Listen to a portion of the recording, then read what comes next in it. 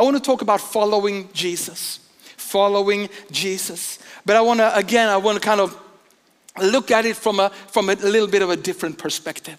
But why don't we start out in the book of Matthew, well-known chapter, when Jesus is about to call two of his future disciples, Simon and Andrew. And we're reading from verse 18, Gospel of Matthew, chapter 4. It says, Jesus, walking by the Sea of Galilee, saw two brothers, Simon called Peter and Andrew his brother, casting a net into the sea, for they were fishermen. Then he said to them, follow me, and I will make you fishers of men. They immediately left their nets and followed him. Now in the book of Hebrews, it says that Jesus is the same yesterday, today, and forever. And that means that if he called his disciples back then by saying, follow me, he calls us today in the same way by saying, follow me. And of course, we want to respond to that calling, don't we? I guess we all over this church and all over the locations, you've sometimes prayed that prayer, Lord, I want to follow you. And we have sung the songs, I have decided to follow Jesus. We want to respond to that calling of Jesus. However, there's one very important question that a lot of times we fail to ask. But where is he going? Because if you're really serious about following someone for the rest of your life, it should be of interest where that person is going. Because if you mean business with your commitment, you're going to end up where that person's going to end up. You know, that person's destination will become your destination. The same thing, I remember when I met Maria, who is my wife, and I saw her for the first time. You know, I was 19, we had just started a church. And we had invited this evangelist, and he brought a worship team along with him. And he was speaking the weekend, and the worship team was led by a girl called Maria. And I had the front seat. I was doing the announcements and the offerings. I was standing on the first row, and I looked straight at her, and I had a very hard time focusing on God in that worship session. I looked at her and said, there is none like you. No one else can. I mean, I absolutely loved what I saw. She was beautiful and still is. I loved the way she loved the Lord and still does. However, I did not propose to her that night. Why? Because I didn't know her. I didn't know her destination. I didn't know where she was going. So we needed to get to know one another, and when we both realized, I like your destination, I will follow you there. And she liked my destination. She said, I'll follow you there. Then we made the commitment that we will follow one another through life. So the big question for you and me, as Jesus is saying, follow me, is we need to have the question answered. Where is he going? Where will we end up if we really are serious about following him? Now, luckily for us, there's one chapter in the Bible that gives an answer to that question. And that's Luke chapter 15. Luke 15 basically contains three parables. The parable of the lost sheep, the parable of the lost coin, and the parable of the lost son or the prodigal son. Now, what you need to understand is that normally as Jesus is teaching, what he normally does is he shares one parable to emphasize and educate us in one spiritual truth. Then he moves on to another parable for another spiritual truth. At a few rare occasions, primarily in the Gospel of Matthew, he actually uses two parables to communicate the exact same truth. But those are rarities. But there is only one time in the four Gospels when he uses three parables to communicate the same truth. It's like he's so anxious that we get this. So he gives one parable, says, if you didn't get it this time, I'll give you another. And then if you're really stupid, I'll give you a third, but I'm still communicating the exact same thing. And what he communicates is the answer to the question about where he is going. So I'm going to read the two first parables, and then I'm going to sum up the third one because it's quite long. But in Luke chapter 15 verse 4, it says, what man of you, having 100 sheep, if he loses one of them, does not leave the 99 in the wilderness and go after the one which is lost until he finds it? And when he's found it, he lays it on his shoulders, rejoicing. And when he comes home, he calls together his friends and neighbors, saying to them, rejoice with me, for I found my sheep which was lost. I say to you that likewise there will be more joy in heaven over one sinner who repents than over 99 just persons who need no repentance. Or what woman, having 10 silver coins, if she loses one coin, does not light a lamp, sweep the house, and search carefully until she finds it? And when she has found it, she calls her friends and neighbors together, saying, rejoice with me, for I found the piece which I lost.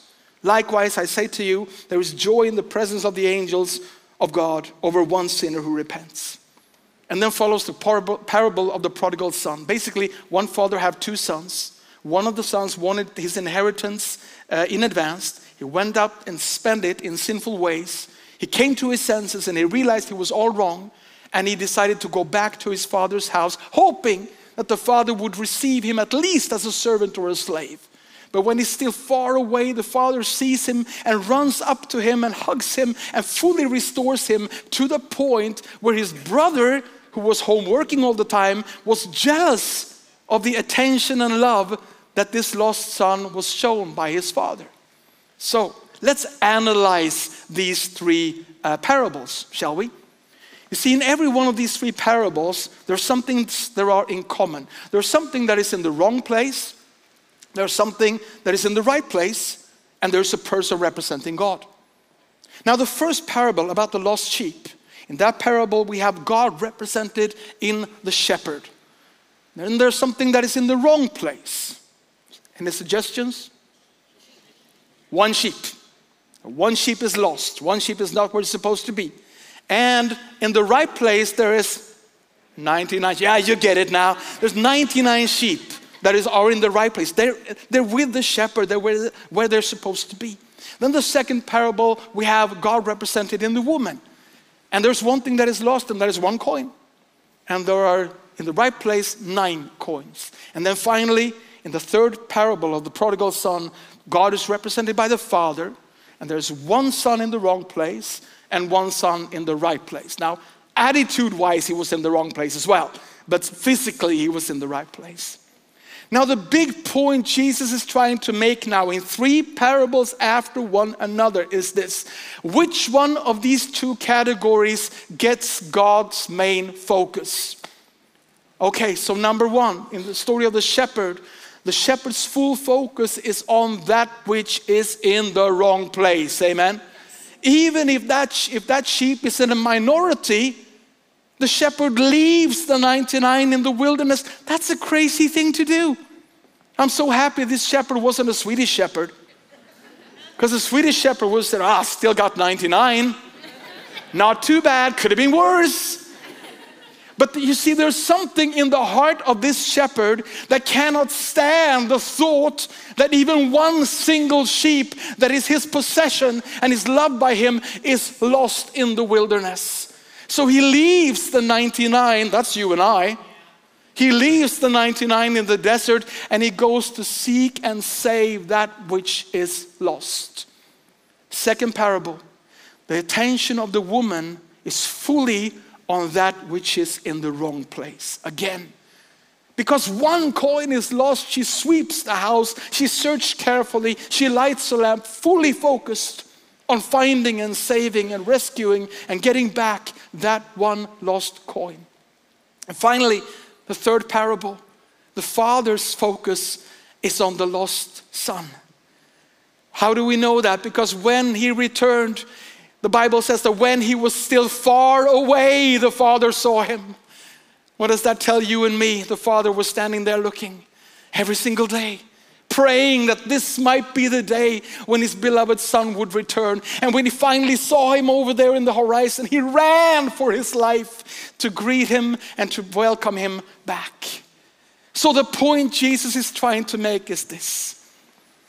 His attention is focused on that which is lost. He's going to find the lost sheep and the lost son and the lost coin. And on his way to that which is in the wrong place, he turns around and his eyes meets mine eyes and your eyes who are in the right place. And he says, Follow me. Follow me.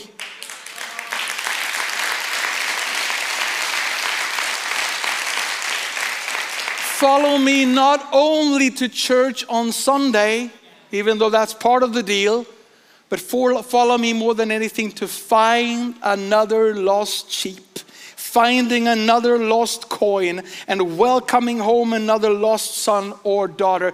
That is the original version of Christianity, my friends. That is the original version. And when Jesus says, follow me to you and I, and we ask, where are we going? This is our destination. If the destination is anything but this, is not Christianity. It's some kind of 21st century version of something, but it's not the original version.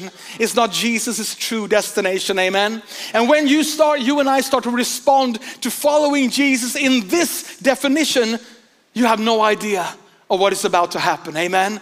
I want to introduce to you two young guys from back home.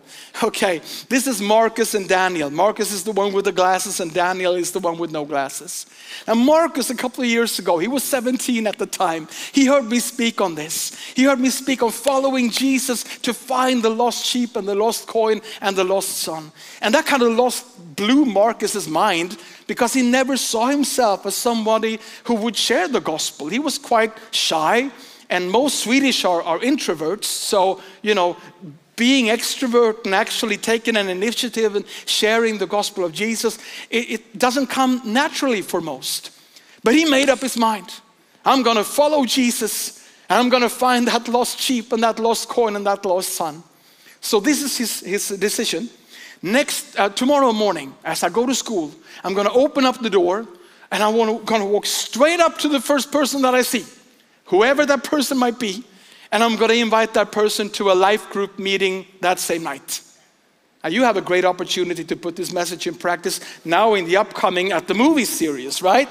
So anyway, Marcus, next morning, he went to school, he opened the door, first person that he saw was Daniel, no glasses guy. The two of them had never spoken, they have never met. But still Marcus went straight up to Daniel, which is such an un-Swedish thing to do. And he invited him to this meeting. And Daniel accepted. There was just one little detail that he left out. He didn't actually say it was a Christian life group. Daniel thought he was invited to a party. And later on, I actually asked Daniel to write the whole testimony down so that when I retell it, I would retell it accurately and not evangelistically, So just to get it really, really right. So he actually wrote 6 full pages describing in detail how he prepared himself for the party. How he got cool clothes on, shoes that were fit for dancing. He put on eau de toilette to impress the ladies at the party. And then he showed up at the given address. He rang the doorbell and a mother opened the door. Daniel's mind went alert, alert, alert. What is a mother doing at a party? He was led into the living room. There was like 8 to 10 people sitting around the table. One had a guitar. Daniel thought, what is this? What is this party? And he sat down, and they sang a few songs and they chatted. And then somebody said, let's pray. And Daniel went, oh no, oh no. He was completely unchurched, never heard the gospel, did not come from a Christian family, had no prior Christian, experience. So he was just sitting there, what is happening? And one person prayed, and another person prayed, and a third person prayed, and Daniel thought, oh no, you're supposed to take turns. And he was like, He says, no way I'm gonna pray, no way. But then all of a sudden he heard his own mouth started speaking. And he heard himself say, could you please pray for my grandfather who's got cancer and has only a few months left to live? Who? What was that? Now the life group jumped at the opportunity. And they prayed for Daniel's grandfather. And after a while things came to an end and Daniel walked home thinking that was the weirdest party I've ever been to in my life. However, 1 week later, Daniel's mother calls him at school, overjoyed, saying, Daniel, they taken new x-rays on grandpa, and the cancer that would have killed him within months is now completely gone.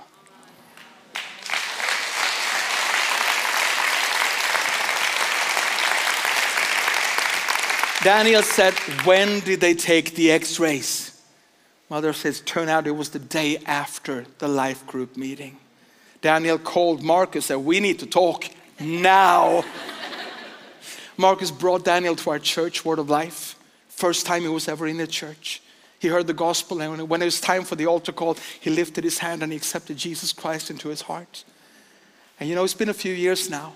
And since that day, Daniel has attended 1 year in our Bible school, 1 year in our mission school, and is now a full-time missionary in the red light districts in Thailand.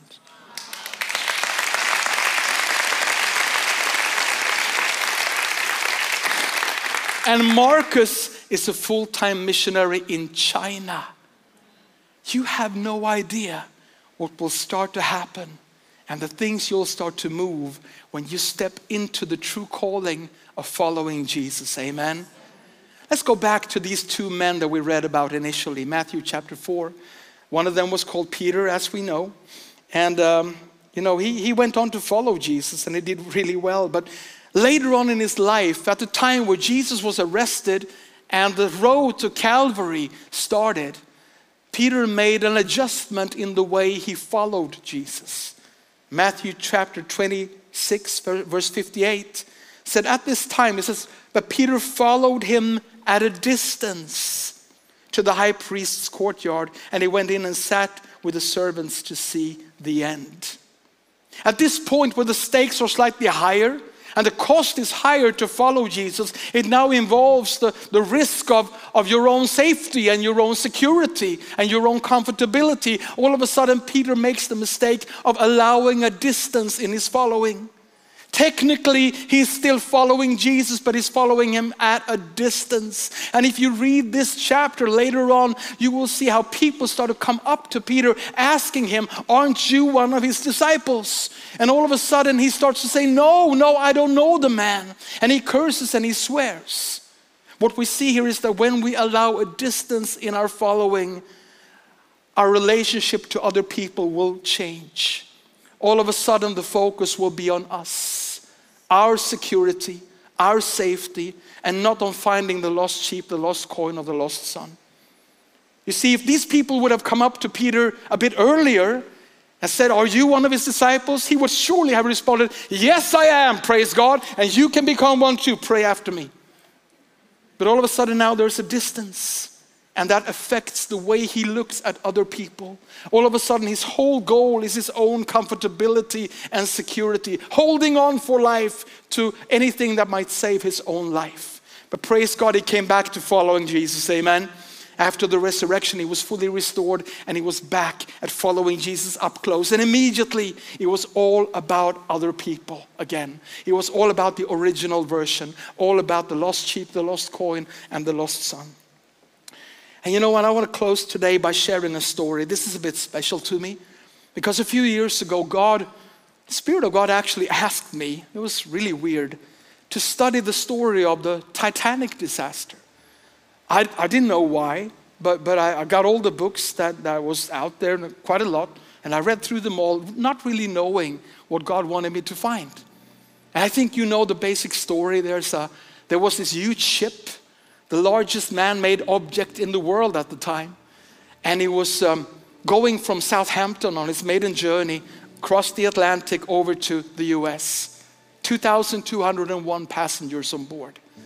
And in the middle of the night, the ship collided with an iceberg and it started to sink. Now, it took quite a long time for the ship to go down. So about 3.5 hours from the impact until it completely disappeared. So there was a lot of time for lifeboats to be placed in the ocean. But the strange thing is that when you study the story of the Titanic disaster, that the lifeboats that was lowered into the ocean throughout the first hour after the impact, they were only half full at the best. The Titanic lifeboats had a capacity to save 70 people. And it's clearly documented how many people ended up in each one of them. And the first hour, they only had between 30 down to 12 people. So that meant that when the ship finally went down, all over the ocean, there were all these lifeboats only half full. with the capacity to save more people. And all of a sudden there were hundreds of people now in the water fighting for their lives and screaming for help. And this is where what is called the second disaster of the Titanic happened. And that was the fact that even though there were so many lifeboats with seats to spare, everybody started rowing away from the scene of the disaster. They managed to shut out the fact that all these people were struggling for their lives and we could actually help them. But they were happy with the fact that they had been saved. And they were rowing away. Only one single boat ever returned to pick up survivors from the water. And when I read that, it was like the Spirit of God started speaking to me saying, Joachim, this is one version of end time Christianity right here. This is one version of end time Christianity where we're just happy with the fact that we made it. We know Jesus. We're on our way to heaven. And even though this boat has got so many more seats, we row away from the scene of the disaster. And I was so heavy-hearted at the time. I was praying, repenting for my own sake and just praying that I would not end up there, that I would not end up in this attitude. And then I started thinking there must be another version in here somewhere. In this story, there must be another version than this option. And then I found the other version in and through the life of a man on board this ship called John Harper. John Harper was a 39-year-old Scottish evangelist. I know he looks older.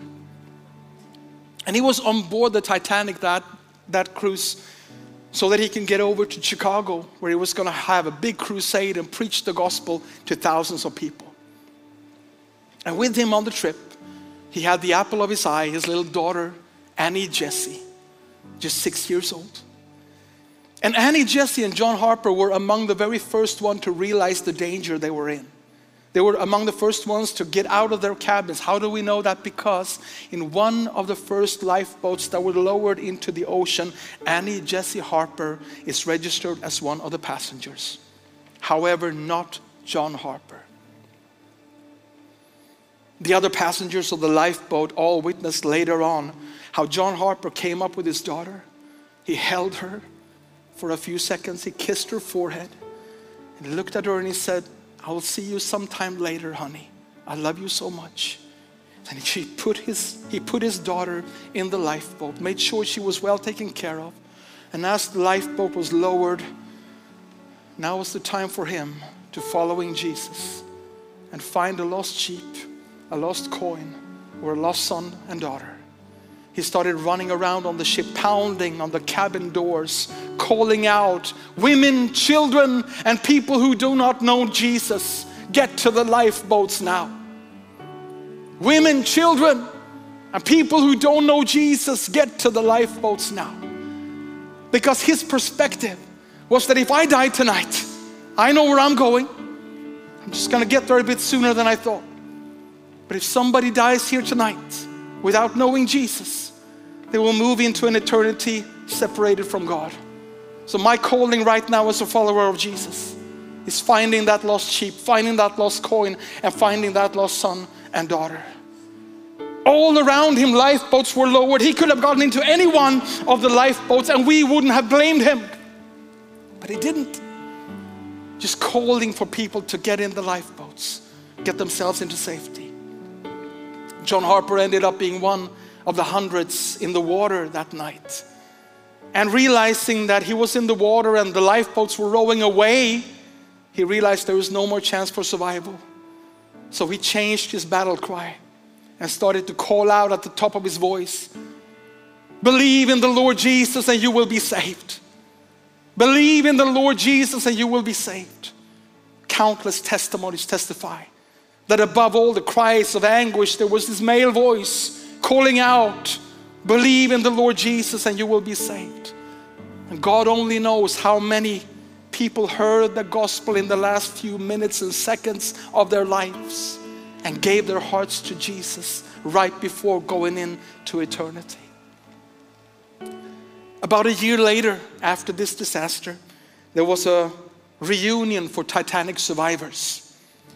And the first person to come up and give his testimony was a young man called William John Mellors. And he said, I was only 19 years old when I boarded the ship. And I was one of the many hundreds who ended up in the water that night. And I still remember, he said, holding on to a piece of debris, trying to make it, but realizing I'm going to die tonight before my life has even begun. But then he shared that the current brought him close to a man later identified as John Harper. And this man looked at the 19-year-old and he shouted to him, do you know Jesus? And William was not really prepared for that question at the time. He didn't know what to say. John Harper called out to him, believe in the Lord Jesus and you will be saved. And the currents brought them apart. And William was trying to process what he just heard. A few minutes later, the currents brought the two men back again. John Harper called out, do you know Jesus now? William responded, no, sir, I cannot honestly say that I do. And again, John Harper called out, believe in the Lord Jesus and you will be saved. And that was the last time anyone saw John Harper. However, William John Mellors gave his life to Jesus right there in the water. And minutes later, he was picked up by the only returning lifeboat that night. And a year later, at the survivors' reunion, he shared his testimony and he ended it by saying, I was saved twice that night. And here I was with these two versions of end-time Christianity. One where we get in the half-full lifeboats and just row away happy and content that we are saved, and considering our comfortability and safety higher than risking anything to find the lost sheep, the lost coin, or the lost son. Or we can be the John Harpers of our generation.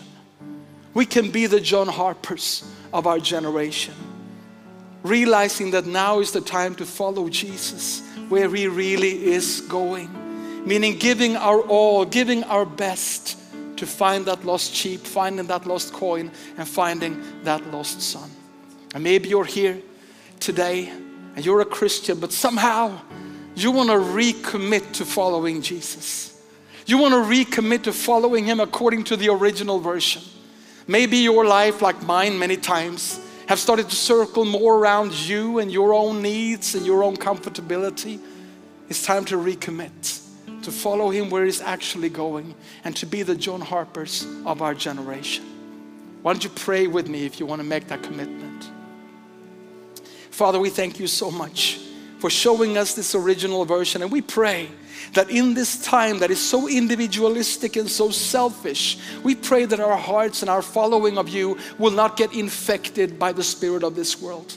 We pray that we will be the ones to follow you to find the lost sheep, the lost coin, and the lost son. We pray, Lord, that we will not just run to safety in the lifeboat and row away from the scene of the disaster, but that we will be the John Harpers of our generation. That we will pound the cabin doors until there is no lost sheep left, no lost coin left, no lost son or daughter to welcome back, but they've all been gathered into your hands. Father, forgive us when we have failed.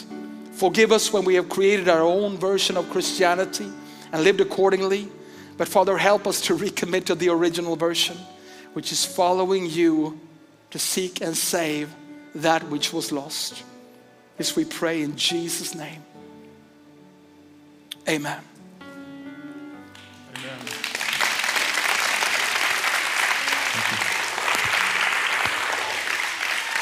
Well, I'd say that's my favorite Pastor Joachim message yet.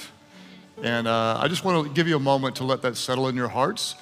And you may be kind of like that kid that went to school and just couldn't wait till church just invited somebody into a place where they may experience the gospel. Certainly by next week, I know that you'll all come across people who are hurting, who are spiritually in trouble, in need of help. And I would just encourage you to use the opportunity in any way to show the love of Jesus. You can bring them next week, and I promise you there'll be a really strong gospel presentation. And I want you to think about who it is that you know that needs freedom, needs grace, needs a life of Jesus. We're going to pray for those people in your life, Father, for parents and siblings and children and friends and people that we work with that need Jesus. God, Help us to be like a John Harper. Use us as a light. As we follow you, Jesus, lead us to those that are lost, that we can bring them into your family. God, put people on our hearts and give us opportunity, give us the words to say and the love to share, that people would come to know you. As you keep praying today, if you're watching online or at all of our churches, there are some of you that this is for you. Like, this is your time, your moment. Believe in the Lord Jesus and you'll be saved. What does that mean? Well, you may look at your life and feel like I've felt for so long. Just like lost, meaning I don't really know where I'm going. I don't really know what I'm doing. I don't know what matters. If something happened to me, I don't know where I would go. And the good news is that Jesus came for those who are lost. He came for the broken. He came for the hurting. He came for those who are spiritually sick.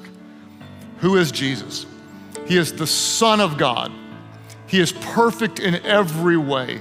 He was the innocent sacrifice who died in our place. When someone sins, there has to be a payment. Jesus made that payment. He shed his blood that we could be forgiven, and God raised him from the dead so that anyone, and this includes you, who calls on his name would be saved. Believe in the Lord Jesus and you will be saved. Believe in the Lord Jesus and you will be saved. Today at all of our churches, those who say, yes, I need his grace. I want his forgiveness. I want to know what it means to be in his family. I turn away from my sins. I give my life to Jesus. That's your prayer. I need his grace. I need his forgiveness. I give my life to him. Would you lift your hands right now? All of our churches say, yes, I'm giving my life to Jesus. Those of you online, wherever you are, just type that in the chat. I am giving my life to Jesus. And as you do, it would mean so much to me if you would just pray wherever you are. Just pray with me. Pray, Heavenly Father, I give my life to Jesus. Save me. Forgive all of my sins. Fill me with your Spirit. I want to know you, and I want to follow you. Lead me to show your love, to be a light in a very dark world. Thank you for new life. I give you all of mine. In Jesus' name I pray. Could somebody celebrate the grace, the goodness of God through Jesus Christ?